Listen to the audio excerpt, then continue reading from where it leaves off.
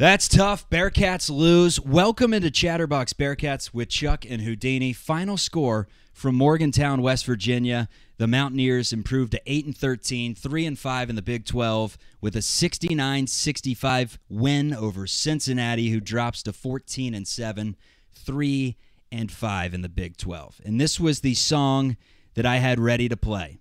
I had it ready to go. Super excited to talk about the Bearcats' potential chances for an NCAA tournament bid. So what was I going to play? You know what I was going to play, Houdini, right out of the gate. We were going to give it one of these. And instead, you know what we're playing? It's back to what we were doing against Xavier.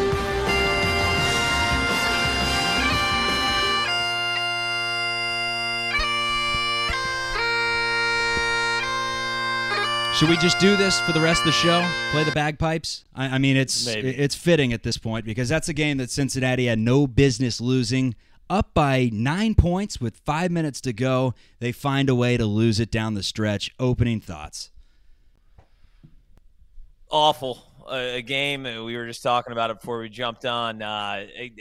You can't lose this game. Looking at the Big 12 schedule, this was one of those that you had to pencil in as a win if we wanted to stay. At Lenardi, I know it doesn't really matter. He's got his first four out, We're going to drop significantly. This is our worst loss of the year by far.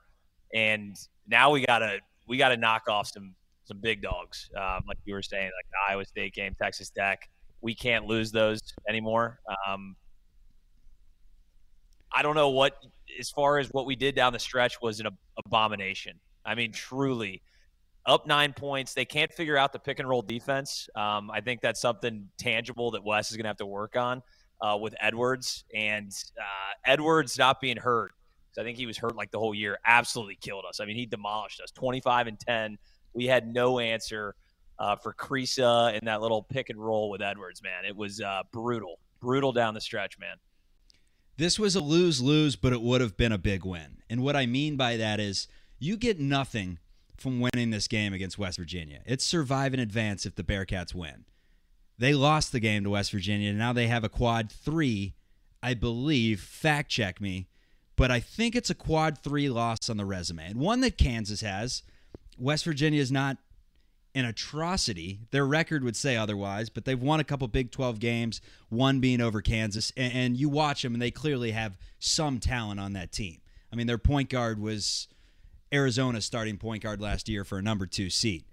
But you win this game, it's a big win because now you're down to potentially Oklahoma State as your last game that can really nullify some big wins. Because you go into the tournament conversation and you have 3-4 wins over quad 1 teams and you don't have any quad 2, quad 3, or quad 4 losses, you're in pretty damn good shape to make the NCAA tournament. It stings, man, and I hate that lose-lose game. They would have gotten nothing from winning this game, but they needed that win, and the Bearcats did not get it. They lose by 4. I would say the team's in good shape. I would have said it about 30 minutes ago real time. The team is not in good shape right now. They desperately need a win at Texas Tech, or they're going to drop to 3-6 in the Big 12. That game is on the road at Texas Tech, and the schedule doesn't get any easier from there. We could talk about the future in just a little bit, but let's talk about what happened down the stretch. A big-time three-pointer by Simas Lukosius with about a minute to go. That put the Bearcats up 1.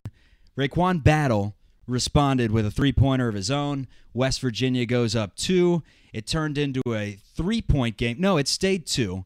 And what did the Bearcats do? They go with a Victor Locken 3. Correct me if I'm wrong, but it was Locken that went for the 3, thinking he was Kevin Pittsnoggle, firing up a deep one that looked like his 3 at the end of the first half, which is an atrocity, and he missed everything. Not a good shot, and that is how the Bearcats lose it.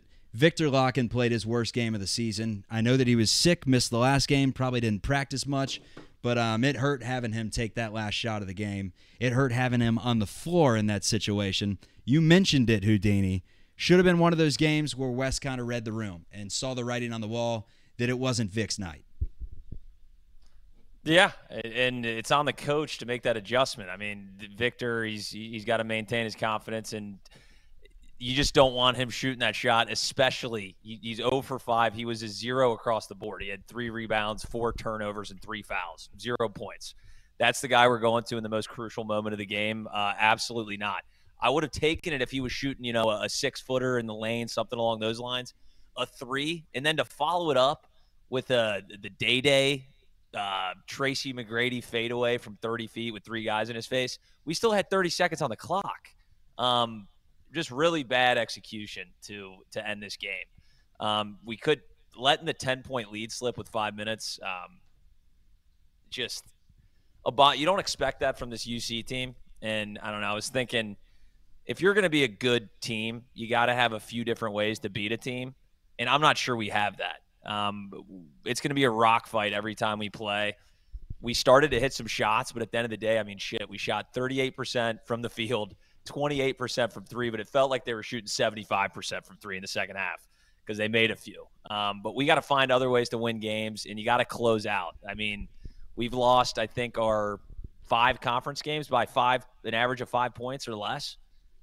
That's a problem with executing down the stretch, right? It can't happen that many times for it just to be bad luck.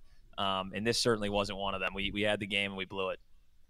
Cincinnati can't shoot. It's been the theme of the season, despite what the numbers said at the beginning of the year. We all looked at the roster, especially with no C.J. Frederick, and you see a roster with a bunch of guys that aren't amazing three-point shooters. Skewed at the beginning of the year because of some of the numbers that Victor Locken was putting up when he was shooting 50+% from deep. That's not going to happen every single game, and it hasn't happened in a while as Locken has been struggling. You hate to see it as a whole. 1 of 10 in the first half was Cincinnati from 3. In the second half, they were pretty hot. They went 8 of 22, but a lot of those missed shots were down the stretch where the Bearcats really couldn't do anything from three-point range. I think they missed their last 5 or so. So they shot it well in the second half. They out-rebound West Virginia 42-33 in the game, and it makes you wonder, how the hell do they lose this game? How do you blow this game up by nearly double digits with about 5 minutes to go, and it came down to a few turnovers here and there, bad shot selection down the stretch, and you got to give it to West Virginia, man. They hit shots. Battles 3 especially. They hit shots. They hit shots at the end of the game. They gave us every opportunity, missing those free throws towards the end, but we were having a competition of who can shoot a shittier shot to end the game, apparently. The technical on Reynolds, I don't know if there's any inside information on. He better have said something insane to that ref or to the bench, because it looked like he did absolutely nothing, and that was kind of a big swing at that point in time. I know we ended up taking the lead after that, but what the hell was that call? Did you see that? Yeah, it was almost as bad of a call as TCU when Dan Skillings was at the free throw line and they put time on the clock after he shot the free throw. Not quite as egregious as that, considering I literally think that's illegal. You can't do that. You can call it technical on whoever you want. I don't know what Jamil said or did, but let's run through the box score, man. 13 points for Seamus Lukosius, 15 for Dan Skillings, 12 for Day Thomas, 9 for John Newman, 4 for Aziz Bandego, 4 for Jamil Reynolds, 4 for Odi Oguama, 2 for Jizzle James, 2 for Josh Reed.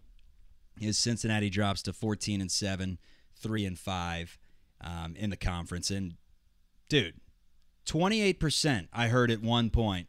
The Bearcats were shooting 28% from three-point range in Big 12 conference play. That's not good at all. And they keep firing them up. They shot 32 of them. At the same time, though, especially when John Newman went out, because people don't talk about how big a loss that was down the stretch. He goes out with a couple minutes left. And, John Newman is the steady hand that guides the ship. And unfortunately, they crashed into a couple rocks, couple icebergs down the stretch. They didn't have Newman. They really didn't have anyone that could create their own shot. Dan Skillings did it at moments, but he was mainly scoring from behind the three-point line. Day had a few nice plays, Seamus, but aside from that, man, this team does not have an assassin. They do not have a go-to player down the stretch, and that is partly why they lost this game. They have a steady hand. They probably win. No, it's ugly every game. You still expect to win this game in particular, especially when they're up 10. Shout out Luke Lamb, I guess that is the silver lining. Pitchers and catchers report in 10 days. So maybe we have something else to talk about than watching UC just clank a bunch of shots every damn game. But this is a game you got to win. You got to put the ball in the damn hoop. We started to rely on the three at the very end of the game. I have no idea why, and it's going to be hard to sleep tonight thinking about those 3 threes that we chucked up with absolutely no business having them. But defensively, I think is where we kind of blew it at the end of the game. That's usually kind of our bread and butter. You see up 10, you do not anticipate, I don't care who we're playing, with 4 minutes left, that they're going to blow that lead with the defense that they play and the rebounding ability that we have. That went out the window. I don't know if it's the air in Morgantown or what. Bob Huggins was just breathing down their throats, and we let one slip away. But it was ugly. I feel like I'm a broken record. We say this every game. We're like, God, that was disgusting. That was shameful to watch, and it happens every game. We got to figure it out, though. Baylor figured it out on the road at UCF. That was the only other Big 12 game tonight. Baylor 77, UCF 69. Cincinnati's fighting with a bunch of teams in conference for a potential NCAA berth. Kansas State, maybe Texas. Who else is going to be on the bubble? I mean, half the conference, it feels like, is going to be on the bubble because they're all beating up on each other. Cincy's going to have plenty of chances to get back in it. The best way to do it is against Texas Tech on Saturday. No easy task. Let's throw up the schedule real quick. At Texas Tech, then it's Houston. So you could very easily start off 3-7, and we could be talking about, the Reds pitchers and catchers reporting. Is Corky Miller back for another stint? Is he coming out of retirement? That could be the talk from us on this show, because I know you know nothing about Reds pitchers and catchers, with all due respect to you, Houdini. But then it's Iowa State. It's at UCF. It's Oklahoma State. A 3-game stretch where Cincinnati could get hot, and maybe you lose to Texas Tech and Houston, and you sneak back into things. At TCU, at Houston, Kansas State, at Oklahoma. Then you got to beat West Virginia at home. So not easy sledding by any means. Your overall thoughts there. I love doing this, the schedule game. Run down it right now in about 5 seconds and give me the wins, losses. We've had trouble winning at Fifth Third. I think we lose. Houston is loaded. Iowa State, I think we can absolutely beat. I think we actually match up pretty well against them. And then you're looking at UCF and Oklahoma State. So if we can get even a Texas Tech on the road, let's say, and we lose to Houston and we can pull one out against Iowa State, we're right back in the driver's seat. We got no layups in this conference, but then you got UCF and Oklahoma State.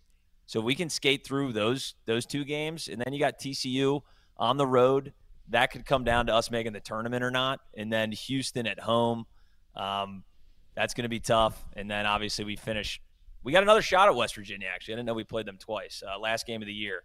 So there's every opportunity is in front of us. You got to take it one game at a time. 8's that magic number? You got to get 8 wins. I think so, and it's funny the way that the Big 12 worked. We rigged the hell out of the net rankings. Our out-of-conference schedules across the board are atrocious. But what we did was beat the hell out of every team. Offensive efficiency was phenomenal. Defense, all the Ken Pom shit that everyone looks at. So we're in a good spot just being in the Big 12, beating up on each other. But we got to get some wins. So I'm not calling it a season or anything like that. We got plenty of opportunities, but tough to let one of these that was supposed to be a gimme slip away. It starts with Texas Tech. That is on Saturday. It's a 6 p.m. Eastern time tip. And again, that is in Lubbock, Texas. Not a must-win game, but it's a game that the Bearcats could really, really use, to say the least. Aside from Dan Skillings having his moments in the second half, Day-Day Thomas having his moments in the second half, John Newman continuing to be the steady hand that leads the ship, and Victor Locken playing really bad. Did you have any other takeaways from the 5 guys that we haven't really mentioned? 5 guys that we haven't mentioned? Hold on. Let me pull up my notes, Chuck. I took some detailed notes here. We didn't even mention that Jizzle's got a new haircut, the high pony. I don't know how we didn't play him more minutes. I did like that we not enough, but he did go Day-Day and Jizzle at the same time. I think at this point, when you're looking at how awful we've been offensively, why not give those 2 guys who are at least straight-up athletes, get it up and down the floor quickly, can get to the rim. Day-Day finishing, very questionable, but to have two guys that can attack the basket on the court at the same time rather than having a Locken out there with an Aziz at the same time. I still think we got to go small. As we have seen, scoring 50 points a game isn't going to get it done. We got to get some offensive threats out there. So that's what I want to see more of. I want to see some more Xavier Cincinnati banter in the chat room. Some Musketeers hopped in. They got nothing better to do. They stink. The Muskies stink this season. So what do? They're going to hop in the Bearcats chat room under some alias, and they're going to be trolls tonight. Congrats on hanging your NIT banner last year. But look, I can't even talk. I'm broken inside because the Musketeers beat us again. And there's some delusional Bearcats fans out there that say, yeah, but we don't get up for that game. It's their Super Bowl. Shut up. We lose to Xavier every single year. We can't even stand on that right now. We can't beat West Virginia. We can't beat Xavier. Figure it out, Wes. Figure it the hell out. Breaking news, and just to state, one, we are not journalists. The Chatter Podcast will spread any rumor there is. But our friend Coach said he was in the line getting some peanuts late in the game, and a drunk West Virginia fan told him Huggy Bear is going to DePaul. So start the rumor mill now that DePaul is going to have Huggy Bear on the sideline soon. I love that. And Coach, our anonymous source, said, I trust this guy. He goes, run with this story now. He was just a random guy. He's like, I know his sources. They're tight. They're airtight.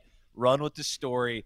Bob Huggins to DePaul. I mean, I'm starting to wonder if basketball might be bad for Bob's health. He looked great. He looked like he lost 75 pounds just over the course of not being the head basketball coach anymore. So it might be better for him to step away, but he's got an itch for hoops. So I think he'll be back. I hope he's back because he needs to be a part of college basketball. He was one of the last guys that was like a staple, like the Coach K's and Boeheims of the world that was still coaching. And he's still, I mean, he's relatively young, right? He could do a number of years. Do we have any updated information on CJ Frederick? Is there any timetable that has been shot out there by Wes? Because we need him desperately. I heard he's getting close to returning to practice, whatever that means. Once he gets back to practice, I'm sure he'd practice for a week or so, see how the hamstring feels, and go from there. But hammies are tough, man. You ever tried running on a tweaked hammy? It's not easy. I had a Charlie horse in high school that took me out for like 6 games. So I can't imagine the hamstring is going to be easy. But Matt Myers makes a point. Is it college basketball if you can play a limited amount of time and still qualify for a red shirt? I think it's college football that if you touch the field, it's gone. No, it's the opposite. College the football. Opposite. Okay. Yeah, but it didn't used to be that way. I mean, I don't know when the rule changed, but I remember Sage Tolentino playing in a game in Maui last year, and somehow he's a red shirt. So I don't really know how the NCAA does anything. I mean, at this point, they're wearing number 7. We got players wearing number 8. I don't know when the hell that changed. That wasn't allowed back in the day. So I don't know, man. I just go to my 9 to 5. I hop on a post-game show. I try to tell it like it is. I give out some horrendous takes, and I have to watch a team that breaks my heart over and over. We'll get Dave Yost to make him eligible no matter what. So we can have Rayvon play the rest of the season, and then we'll get his red shirt back by Dave Yost. That's the plan. Dave will be good. Hey, I want to finish it with this, folks. It's not over yet. That's all I'm going to say. The dream is still alive. It's not. Oh, I can't do the Batista with the catch! Sorrentine hit that one to the parking lot. And we're soon to add in Jizzle James. The runner. Bearcats still in the mix for an NCAA tournament. That's the good news. The bad news is after this game, John Rothstein's tweet that he had last game where he said the Bearcats are an NCAA tournament team. That's not necessarily the case. Win at Texas Tech, man. Win at Texas Tech. All right, I've had it. Thanks to everyone for joining. Again, subscribe to the audio podcast. I'm going to drink this Fuzzy Smack Berlinger Weiss with peach. I am not feeling peachy tonight. Good night, everybody. That's an embarrassing beer. Good night, everybody. We're still making the tournament. See you, folks.